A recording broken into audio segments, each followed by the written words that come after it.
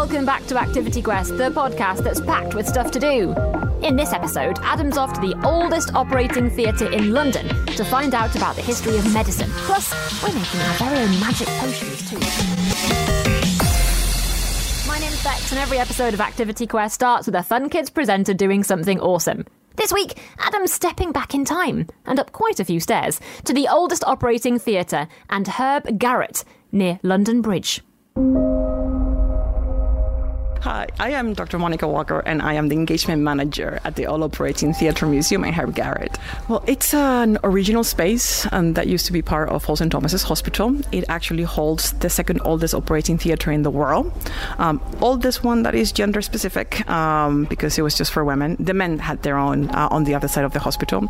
But the actual operating theatre was built on a space that had an even longer standing history as a herb garret to try and cure herbs, so the apothecaries of St. Thomas's could make medicines. So the space is dedicated to the history of medicine as it is represented through All St. Thomas's Hospital when it was on this site in London Bridge from like the 13th, actually from the 12th century all the way until 1862. And it's an absolutely fantastic space. You do events for kids here as well. Yes. What are some of the things that you've got coming up? Of something that I'm very excited for half terms, and of course during the summer holidays we have events for kids. We do workshops, and some of them have crazy things like make your own skeleton, and try to cure him, and let's learn about bones. We have pomander making, idea that in the past miasma was how diseases were transmitted through bad smells. So to contrast, you will make a little ball with something that smells really good. So we get kids to dry herbs and use the herbs that smell really good to put their own little bag so they can take it with them.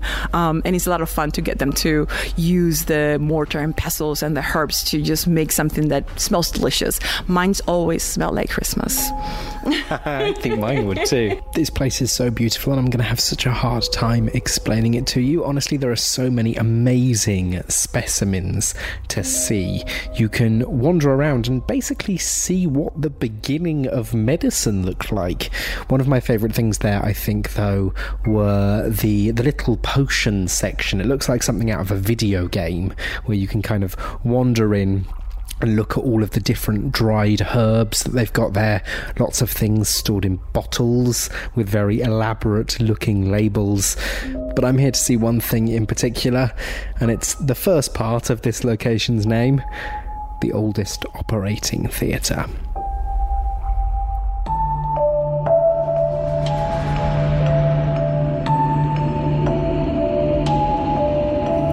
We're just about to wander in to a very special room here. Just before we do, we're kind of standing in the doorway, just before I peek around the corner and we go in there. Tell me some of the things that I should look out for. Tell me what I'm going to see. Wow. Well, can I paint a scene to you? Yeah. Like before you go inside, so that once you stop inside, you imagine it even better. So once you go inside, you're going to go through one of the side doors, which will have been the door that the actual surgeon will have used when he entered into the space. By the time that he got inside, he will grab his very, very bloody apron, which will be filled with blood and pus from previous operations, so that he will wear it. The blood meant that he was a very experienced surgeon. A white apron meant, is this your first operation? The patient will already be in the operating table. I will tell you more about that one later because it's very special. That's the one thing to really look out for. Then as he enters into the space, he will have 5 rows of standings where a lot of students will have been, about 120 of them. All of them will be wearing their Victorian garments, so with the cravats, and all of them very fancy, right? Some of them will be smoking pipes and cigars because that's what you do when you come to an operating theater. Some will have their notebooks out, getting ready to take notes about what's going to happen in the operating theater. I mean, they're students. Everything that they have to learn is by observation. We don't have Netflix, we don't have TV, we don't have video cameras. Everything has to be done by observation. And the idea of the theater is the easiest way for a lot of people to have uninterrupted lines of sight to what's happening at the center, which is where the patient is going to be located. The students will be loud. Some of them will be eating oysters, very cheap, so just before the operation they'll have like the little oyster dishes, and it'd be the noise would be really, really loud. The surgeon will be there with the 4 of his assistants, which were called dressers, and the patient will be already ready. In our operating theater is only for women, because it was part of the women's wards. So it will be always a woman in the center wearing her surgical gown, and of course she will be blindfolded. Should we wander in? Let's wander in. The kids can actually use it. Gosh, so there is a bloody apron right in the door. There's also a small saw. Yes. Doesn't bode well, I think. And so this is, it's literally like a theatre. Mm-hmm. There are rows of seats and railings where people would sit and stand and watch. And there is, in the middle, a rather rickety-looking wooden operating table. Yes, definitely. It's one of my favorite objects in the museum, because a lot of times people have a misconception about it. When people come here, it looks like a very small, very low operating table. So everybody goes, ooh, people in the Victorian era were very short. I mean, everybody probably thinking about Queen Victoria, right? She was very short. But you have people of all heights and, different types of body types, right? And the operating table was not there to cater to the patient, but to help and aid the surgeon in the procedures. So it is fit for purpose. And there are like different reasons for that. They're only possible to have 3 operations here.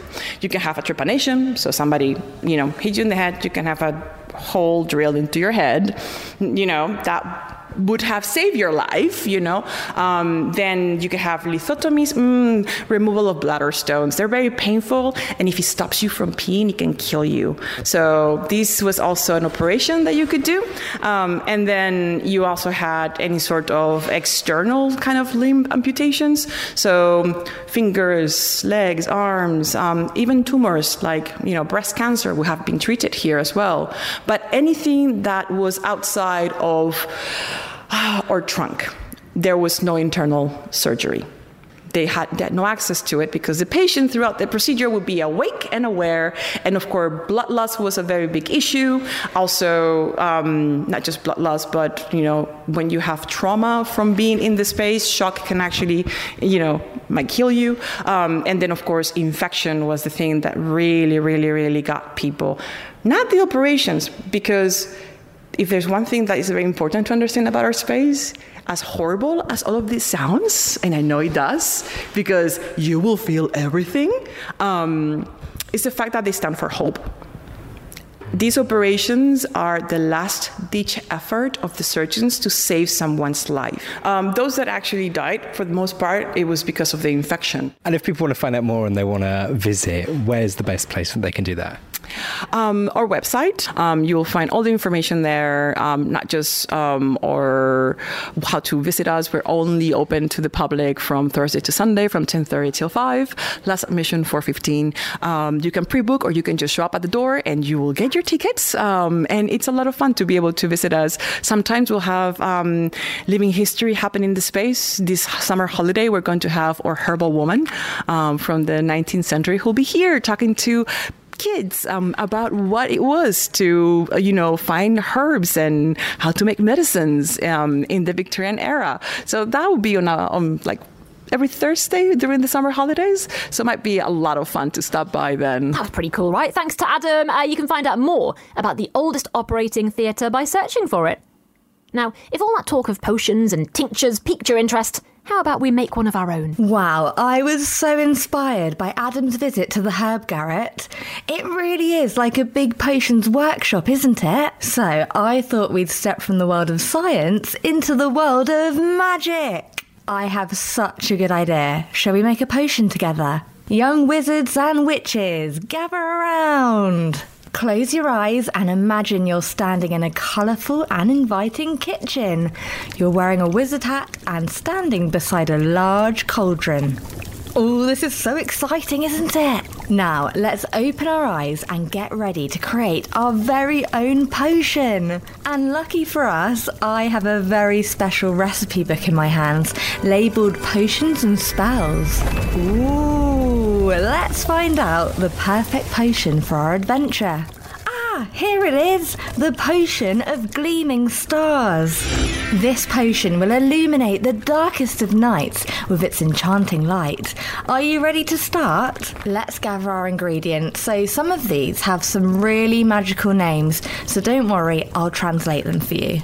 We need moonstone powder, that's glitter by the way, unicorn tears, which is blue food colouring to you and I, stardust, which is coloured sand, wizard water, or just water, a jar, and a wand, but you can use a torch if you want. Remember, potions require precision and care, so listen closely to the instructions. Core to fill the jar with stardust, sand, and moonstone powder, glitter. Pop the lid on your jar and shake it so it's all combined, and then reopen the jar and fill it with wizard water. Then don't forget to add some unicorn tears, blue food colouring. Now it's time for the most important ingredient, the magical incantation. Repeat after me. Hocus pocus, shimmer and shine, turn this brew into something divine. Take a deep breath. Say it with me. Hocus pocus, shimmer and shine, turn this brew into something divine. Well done, young witches and wizards. The potion of gleaming stars is complete.